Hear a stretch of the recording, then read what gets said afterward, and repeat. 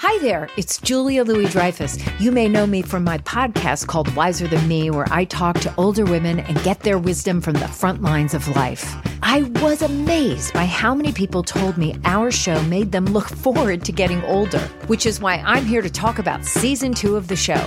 Sally Field, Billie Jean King, Beverly Johnson, Ina Garten, Bonnie Raitt, just to name a few. All hail old women. Wiser Than Me season 2 is out now from Lemonada Media. This is Merriam-Webster's Word of the Day podcast for Friday, August 19th. Brought to you by the new Merriam-Webster's Advanced Learners English Dictionary, designed for students and teachers of English as a second language. Learn more at learnersdictionary.com.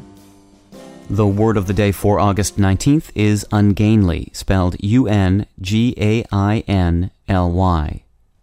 Ungainly is an adjective that means lacking in smoothness or dexterity, clumsy. It can also mean hard to handle or unwieldy, or having an awkward appearance. Here's the word used in an article by Robin Givhan in Newsweek. This fall collection was an 80s-inspired kaleidoscope of chaotic colors, awkward ball gowns, ungainly architectural silhouettes, and even a puzzling homage to the clown Pierrot, complete with pointy little hat. What do you have to gain by knowing the root of ungainly? Plenty.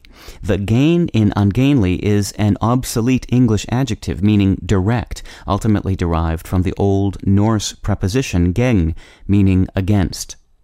The unrelated verb gain came to English by way of Anglo-French and is related to an Old High German word meaning to hunt for food.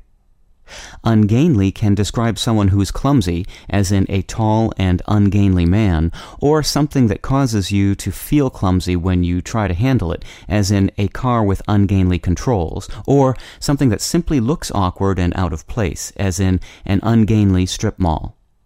I'm Peter Sokolowski with your word of the day.